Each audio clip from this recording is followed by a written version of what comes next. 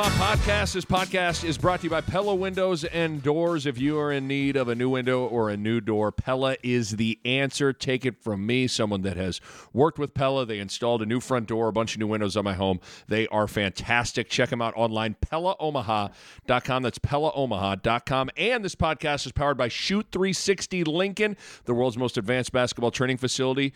I am an owner along with my brother. We're right there on like 48th and Van Dorn. We've been open for a little over a month, and it has been really, really an exciting opening month for Shoot 360. If you have anybody in your life at any age, you know, all the way from third or fourth grade rookies to high-level pros, if you want to train like a pro in the basketball world, Shoot 360 is the place you need to be. Think of like batting cages with basketball hoops where we got our patented and proprietary technology giving you real-time feedback after every single shot, and these passing walls where you're able to work on your ball handling and your passing, kind of gamifies the whole skill development process and skills training process. It is amazing. Go to shoot360.com/Lincoln. If you want to become a member, you can set up your official recruiting visit, which is a free 1-hour workout, and hopefully we can get you to jump on board and join the team at Shoot 360 Lincoln.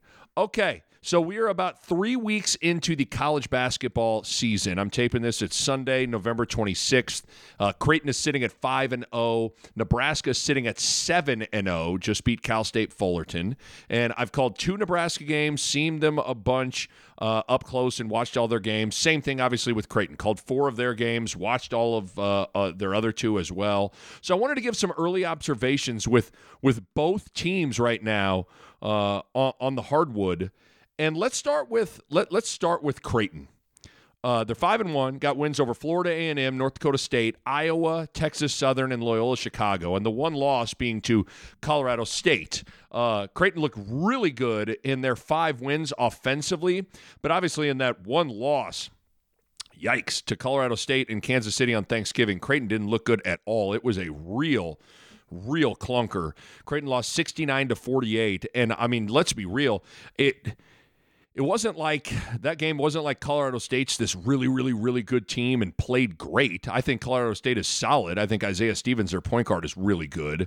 But overall, that team's not, that's not a top 25 team or anything like that, in my opinion. And I honestly didn't even feel like Colorado State played out of their minds.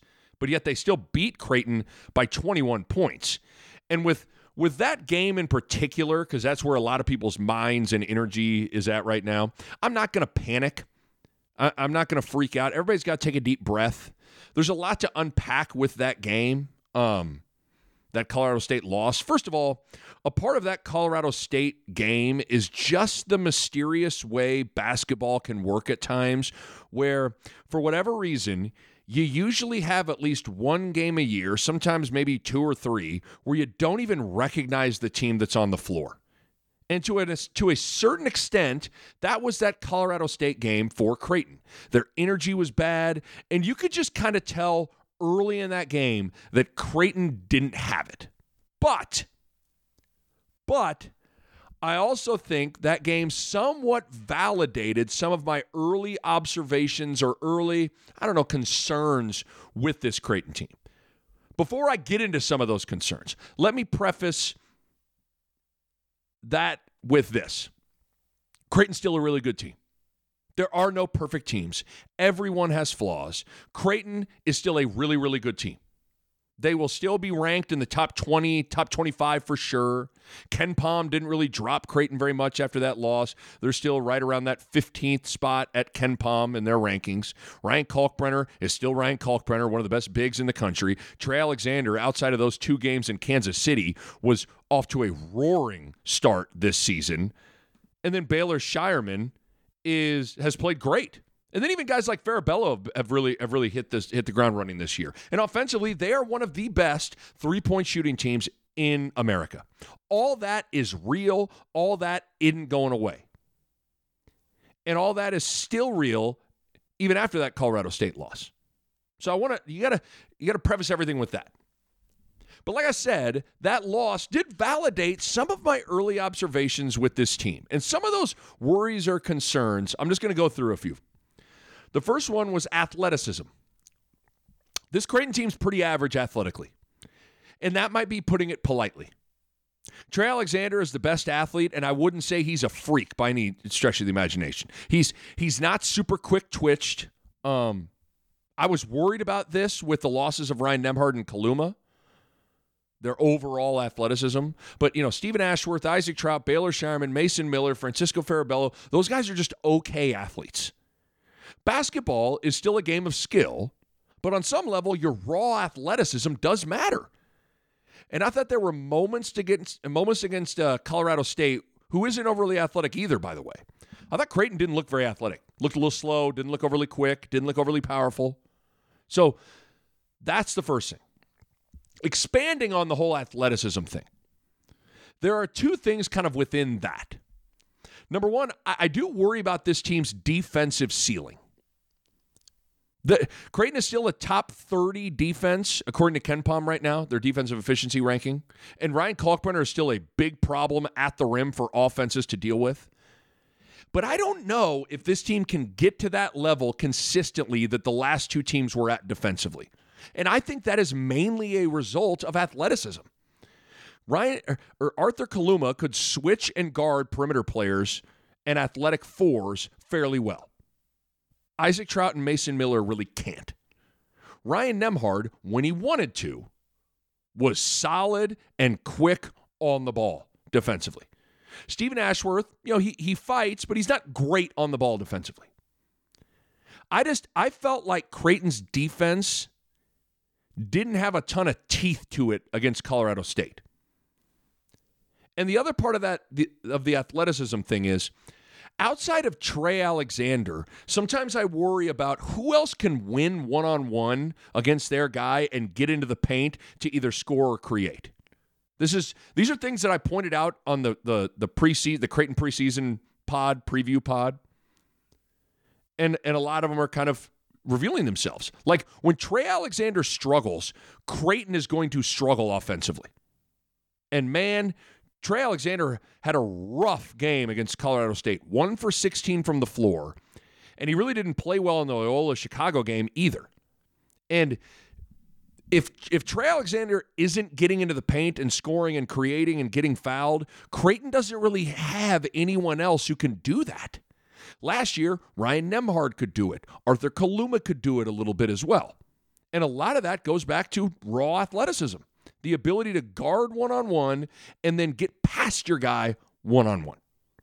Creighton kind of just has one guy that can do that, Trey Alexander. The other observation I've had so far is Creighton is very, very three-point reliant. In some ways, this team so far really reminds me of and strikes me as some of those early Creighton teams under Greg McDermott that would, I hate to use that whole cliche of live by the three, die by the three, but some of those Doug McDermott teams and other teams, it was kind of like, hey, listen, we're going to shoot 35 to 43s. If we are hot, your ass is going to get torched. If we're cold, we're in big trouble. Let's tip it up.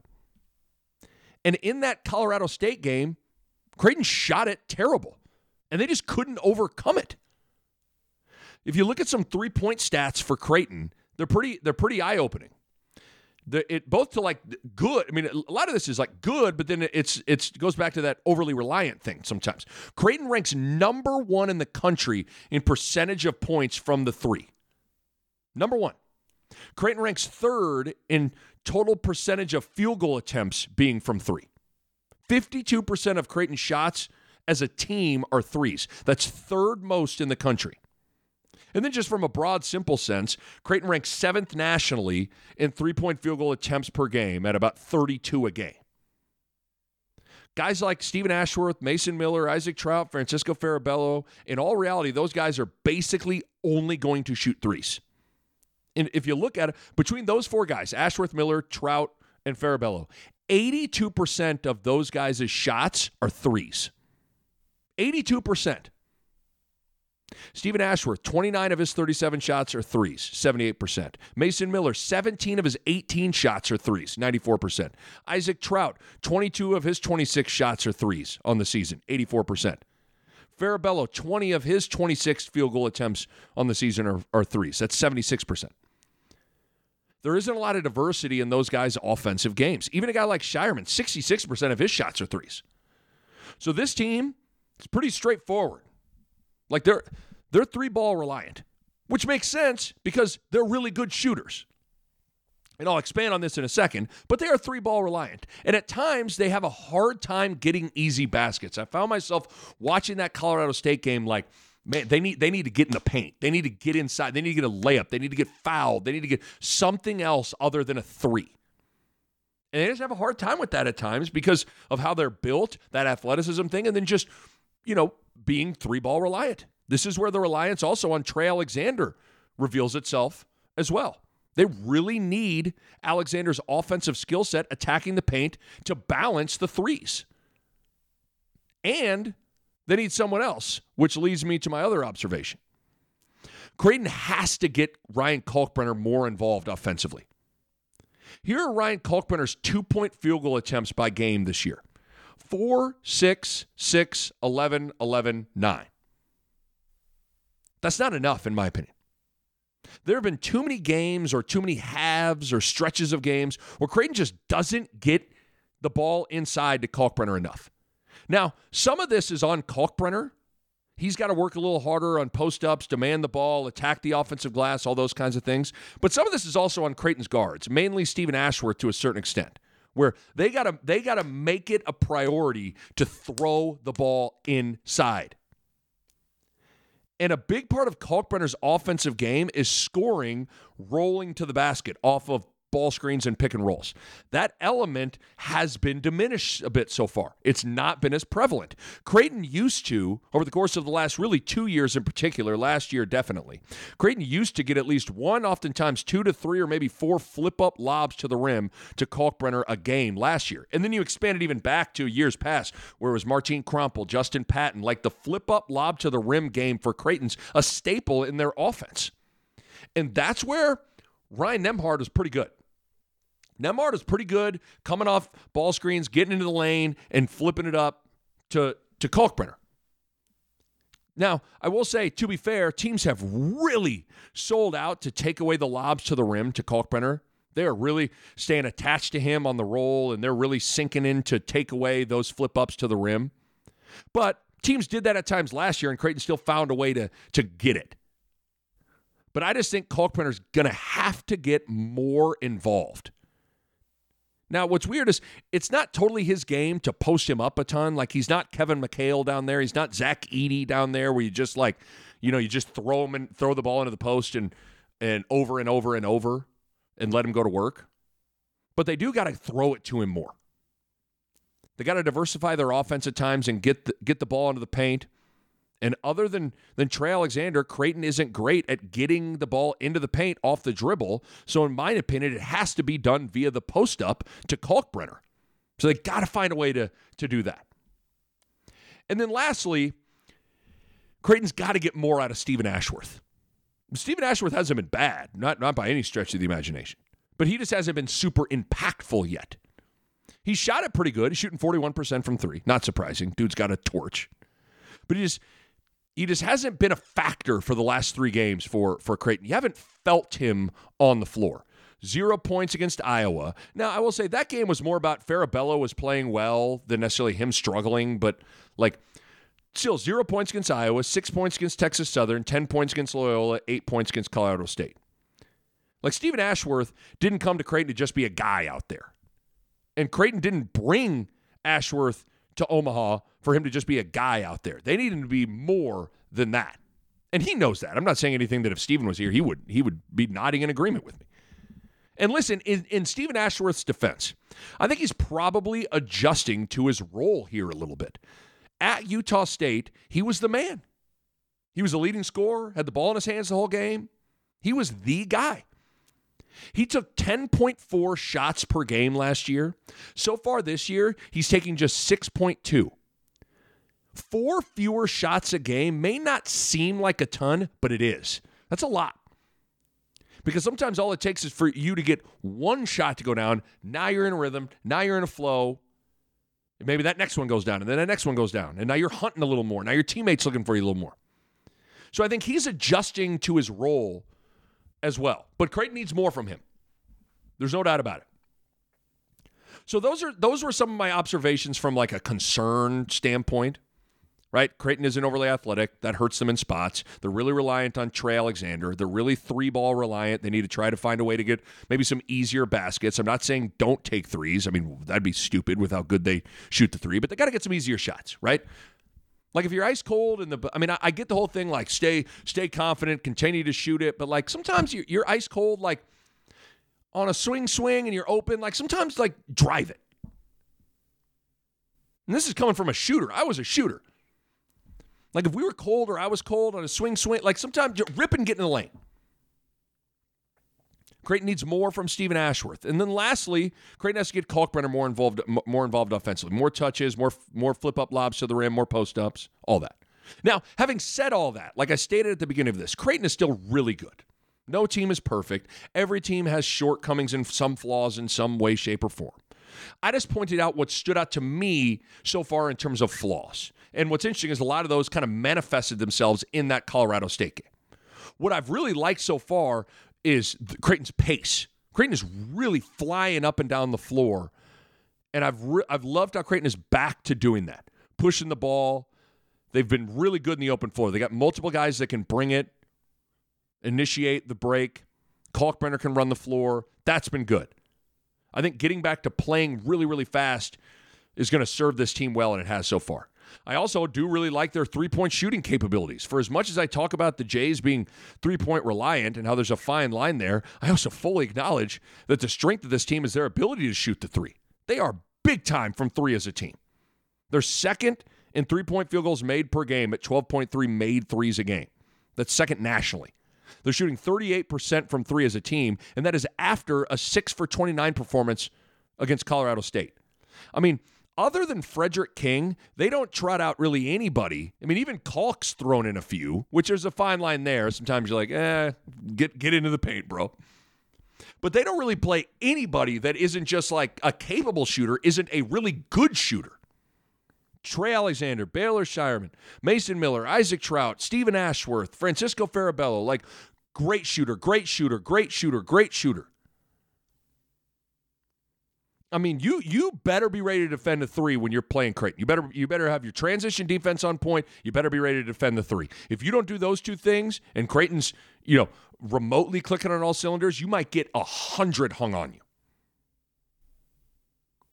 I've liked what I've seen from Baylor Shireman and Trey Alexander. Before Kansas City, Trey Alexander was playing like an All-American. Now, he had two stinkers in Kansas City. And listen, that can happen, right? But overall, Trey Alexander has looked really good. I love how Shireman has played. He's been very consistent every single game. Shooting it good, playing with some swag, playing with some edge. Those two guys are playing well. The other thing that stood out, Francisco Farabello and the bench.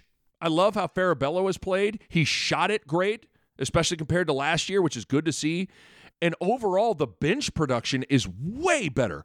Farabello, Frederick King, Isaac Trout, they have come in and made a big impact. I mean, Creighton likely, I don't know if they win the Iowa game without its bench. Ryan Kalkbrenner, in a very rare moment, got into foul trouble, but Fred King came in, gave a big lift. Farabello was awesome in that game. Trout knocked down some shots. It's a big weakness last year was the bench, and so far it's been good. So that's great to see. The other thing I like is that from a broad sense, the execution of their defensive plan, like what they want to do defensively, has really been done at a high level. Creighton, like here's their plan. Don't foul. Don't put teams at the free throw line. Force twos, ideally tough 2-point shots. Like that's kind of their whole plan, guys. Don't foul. Don't put teams at the line. Force twos. Make sure they're tough twos. So far, it's like check, check, check. Creighton leads the nation in fewest fouls per game. 8.5 fouls per game. That's what they average. I mean, number 2 in the country is 12 fouls a game. So Creighton is not just number 1. They are number 1 by a wide margin. Executing the out of that. Really well done. Creighton is number 1 at KenPom in fewest percentage given up at the free throw line, percentage of points given up at the free throw line. Creighton's number one in KenPom and free throw rate given up, which is the percentage of your opponent's free throws divided by total field goal attempts, just kind of how much they're getting to the line versus how many shots they're taking and all those kinds of things. And then Creighton is number one in the country in percentage of points forced being two-pointers. So the teams that Creighton plays, the largest percentage of their points are coming from two. Creighton is number one in that, and that's by design. So basically from Creighton, from a broad sense, when they sit down and map out their defensive identity and goals, they want to not foul, don't put teams at the free throw line, and force the opponents into taking mainly twos. Creighton is literally number one in the country in all of those metrics. Number one. So that's good to see. So listen, I know the Colorado State game was a total disaster, and when a team that's ranked 8th in the country gets their ass kicked like that, it's human nature to go, whoa, whoa, whoa, whoa. I get it. Some of it was Creighton's flaws, rearing their head, 3-ball reliant, not enough Kalkbrenner, need more from Ashworth, super reliant on Trey Alexander, not enough easy baskets. And some of it was also, again, that bizarre thing that happens in a season for basketball teams where you just kind of collectively don't have it. Creighton has flaws, so does everyone else. What's new? Now, they need to work a little harder to overcome some of those deficiencies, maybe than some other teams. And they also need to address some things, getting Kalk more involved, all those kinds of things. But Creighton's going to be fine. They're going to be fine. Now, I will say, things are about to get real. Listen to Creighton's next 7 games. Really tough. Here's their next 7 games. At Oklahoma State, at Nebraska, home against Central Michigan, neutral site against UNLV, home against Alabama, who's right now KenPom number 1 offensive ranked team in the country. Really good, really talented. They're home against Villanova. Villanova looks like a top 15 team to me. I know they lost to Penn, but my eyes tell me that's a good team. And then at Marquette. I'm not so sure Marquette isn't the first or second best team in the country. Whoa. We're going to find out a lot about this Creighton team in this next 7-game stretch. Stuff's about to get real. Can't wait. So that's the Creighton side of things. Let's talk Nebraska.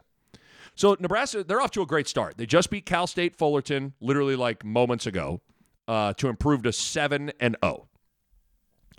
First of all, it's just nice to see Nebraska finally get off to a good start under Fred Hoiberg. First 4 years, there was always an early season loss that seemed to kind of just crush confidence and set the tone for the year. Year 1, lost to UC Riverside in Southern Utah right out the gates, first 2 games of the season. Year 2, lost to Nevada in the second game of the season. Year 3, lost to Western Illinois in the first game of the season. And it just seemed like those losses set the tone for the year. So on a simple level, it's nice to see Nebraska take care of business and win these games they're supposed to win. And sure, Nebraska's schedule has been fairly soft. I get all that. But again, Nebraska's beaten all the teams, and they've looked good doing it. And I will say this, Ryder and Duquesne aren't bad. Oregon State is still a power conference team, albeit not a very good one. But, especially Duquesne, I called that game, studying and watching them on film. They're a team I wouldn't be surprised if they end up in a postseason tournament, NIT, or maybe even, mess around and are in, the A-10 conference championship game. And, who knows? That team's pretty good.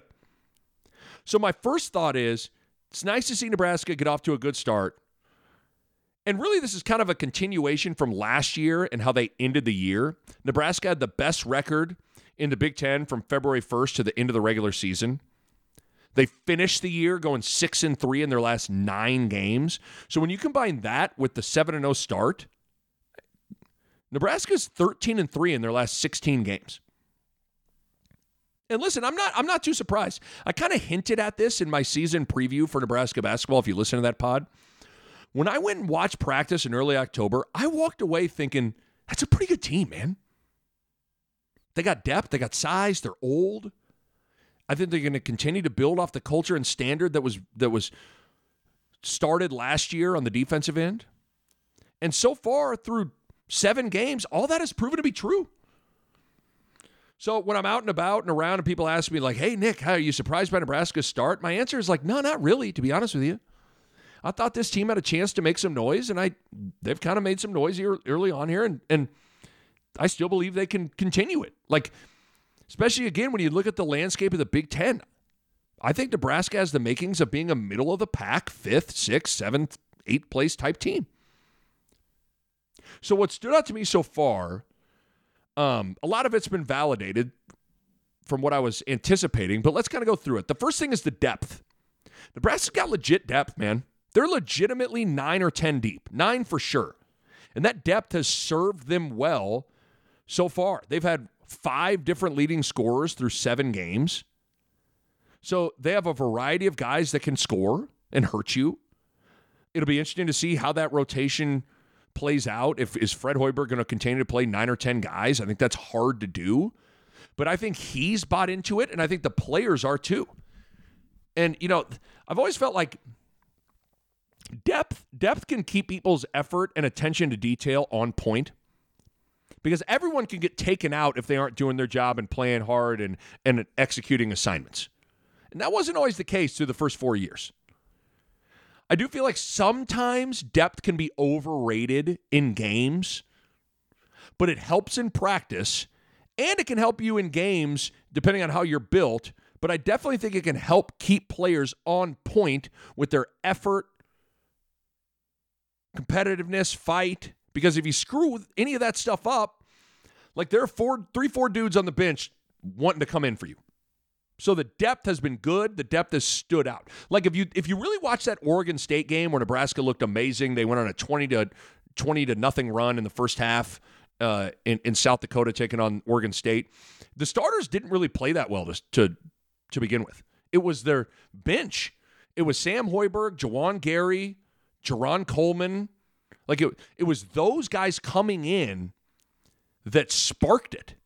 That's where depth is good in the games. If your starters are flat, some people don't got it, you go to your bench, boom. So the depth has stood out. The other thing that stood out is the defensive effort standard has continued from last year. I think Nebraska's won a few games that I'm not sure they would have won in years past. The Rider game is an example of it. They were struggling to score. It was kind of an ugly grinder game where they had to lean on their defense to win, and it came through. They held Rider scoreless for 9 minutes in the second half and won. I'm watching that game. I think I even said it on BTN. I'm like, I'm not sure Nebraska wins this game 2 years ago. And it's just nice. I just watch a team in Nebraska that finally, after 3 years, not last year, but the first 3 years, of not even being close, Nebraska finally plays hard and takes some pride in defending and flying around, talking and getting stops. It's nice to see that.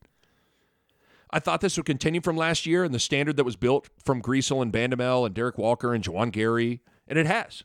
Nebraska's top 5 in the country in field goal percentage defense. It's good to see. Rebounding has been excellent so far.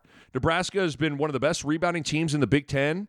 They've done a nice job keeping teams off the glass and then them getting second chance points. Heading into that Duquesne game, they were averaging around 15 second chance points a game. I mean, Rink Mass, Josiah Alec, Juwan Gary, even Bryce Williams, those guys rebound the ball well, especially Rink Mass and Alec. Those 2 guys really are good rebounders. The Big Ten is a paint and size and got to be good inside league, and Nebraska appears to have the personnel to be solid down low, and you would think there aren't going to be too many games where they just get eviscerated on the glass. That wasn't always the case. There were lots of games first 3 years where you're like, man, Nebraska's going to get pounded on the glass. I think this team's ready to hang in there in the glass and maybe even pound some people on the glass. I think the transfers have all really played well. Rink Mass, Josiah Alec, Bryce Williams, Jerron Coleman, they've all really hit the ground running this season. Rink Mass has been really good. He's averaging a double-double. He's provided a nice inside-out combo at the 5, passing, knocking down some threes, and then obviously scoring in the post. And his work on the glass has been really good. And again, averaging a double-double. Alec has been exactly what I thought he is. He just plays so damn hard. Just plays hard. Big body, strong, barrels into people. He's got a little bit more perimeter game to him than I anticipated. Not a great shooter, but if you totally disrespect him, he might knock down a few. He can put it on the ground for 2 or 3 dribbles. Bryce Williams looks to me to be, when it's right, he's Nebraska's best offensive player. 6'7", can score at all 3 levels, gets to the free throw line. I like Williams a lot. And then I think Jerron Coleman in a spot backup role has been good. He's got some natural feel in ball screens, which is very much needed with this team. I admire that he left a situation where he was the leading scorer, averaging 14 points per game at Ball State, to take a swing at the Big Ten and try to win and go to the NCAA tournament in an off-the-bench role at Nebraska. I think there are going to be a few games this year where Coleman is massively important, having to come in and run the show, run that point guard spot if Lawrence doesn't have it. Juwan Gary appears to have recovered from that shoulder, and it also appears to have improved. After he missed the first few games of the season, he's been really productive. They needed some of those returners to take steps forward, and coming off that shoulder injury, man, you just never know. But Gary appears to have improved, knocking down some of his perimeter shots. He's looked good. And what's crazy is Nebraska's 7-0, and Tominaga hasn't really gone nuclear yet. He's been okay. I think he's still getting back to 100% from that ankle sprain in the exhibition game. He missed the first 2 games of the year. I don't think he's looked like he's had that same pop to him. But it's a good sign that Nebraska's winning and they aren't needing all-world shooting performances from Tominaga. So those are a few of the things that have stood out to me so far. Now, listen, I don't want to paint Nebraska like they're the greatest team in the world. Like, who would you take, 96 Bulls or 2023, 2024 Nebraska? Like, let's calm down, right? They still have flaws. They still got to go prove it, for over the course of months, right? I mean, they've beaten Florida A&M and Lindenwood and Stony Brook. Let's calm down, right?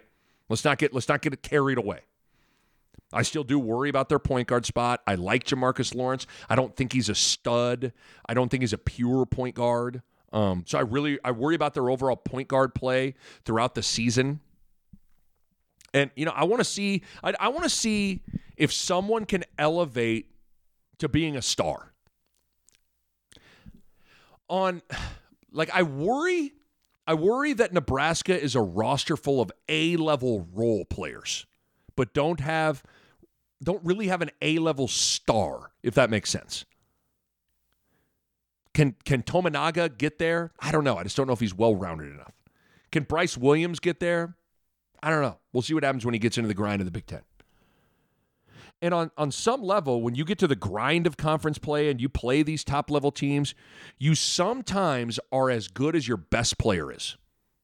And while Nebraska might be better than some teams, maybe 1 through 9, a lot of these teams Nebraska plays are probably going to have the best player on the floor. Sometimes the best 2 players on the floor. So that, on a super simple level, worries me with Nebraska. Like with Creighton, it's like, they're going to take the floor, and there aren't too many teams that have 3 better players than Alexander, Shireman, and Kalkbrenner. We can talk all we want about lack of athleticism and over-relying on another 3 and blah, blah, blah. Like, they got 3 fucking studs, okay? Like, can Nebraska, can Bryce Williams become like a, whoo, that's a all Big Ten dude right there. Can he get there? Because sometimes basketball, you're as good as your best player is. So we'll see. Nebraska's probably, in the meantime, going to have to be kind of one of those, like, sum of the parts is greater than the individual pieces type of team that wins collectively with defense and depth and effort and execution and all those kinds of things, which can get you a long ways. But it'll just be interesting what things look like once the competition goes up a notch for them as well, which it will shortly. I mean, coming down the pike, you got Creighton coming to town, Michigan State coming to town. You're going to play Kansas State. You got Minnesota on the road. So the competition's about to go up a notch too. And we'll see how Nebraska responds. But for now, hard to complain about 7-0, and you got to like what you've seen from Nebraska so far. So there you go. Little early season observations from both Creighton and Nebraska. Been impressed with both teams. Creighton is obviously held to a higher standard than Nebraska right now. So I spent a good portion of the time talking and pointing out the issues with Creighton, and I didn't really do that with Nebraska. And that is largely because of the lens and bar at which you are viewing and judging these teams by, right? Creighton is viewed through a top 15 team in the country lens that has Elite 8 Final Four aspirations. And Nebraska is viewed through a middle-of-the-pack Big Ten team lens that hopes to be in the NCAA tournament conversation at the end of the year. So you kind of judge and watch accordingly. But I do really, really like this Nebraska team, and I think they got a shot for an exciting year. I genuinely mean that. And obviously I feel the same way about Creighton too. So it's going to be really, really fun to watch. A Herd at Sports Network production.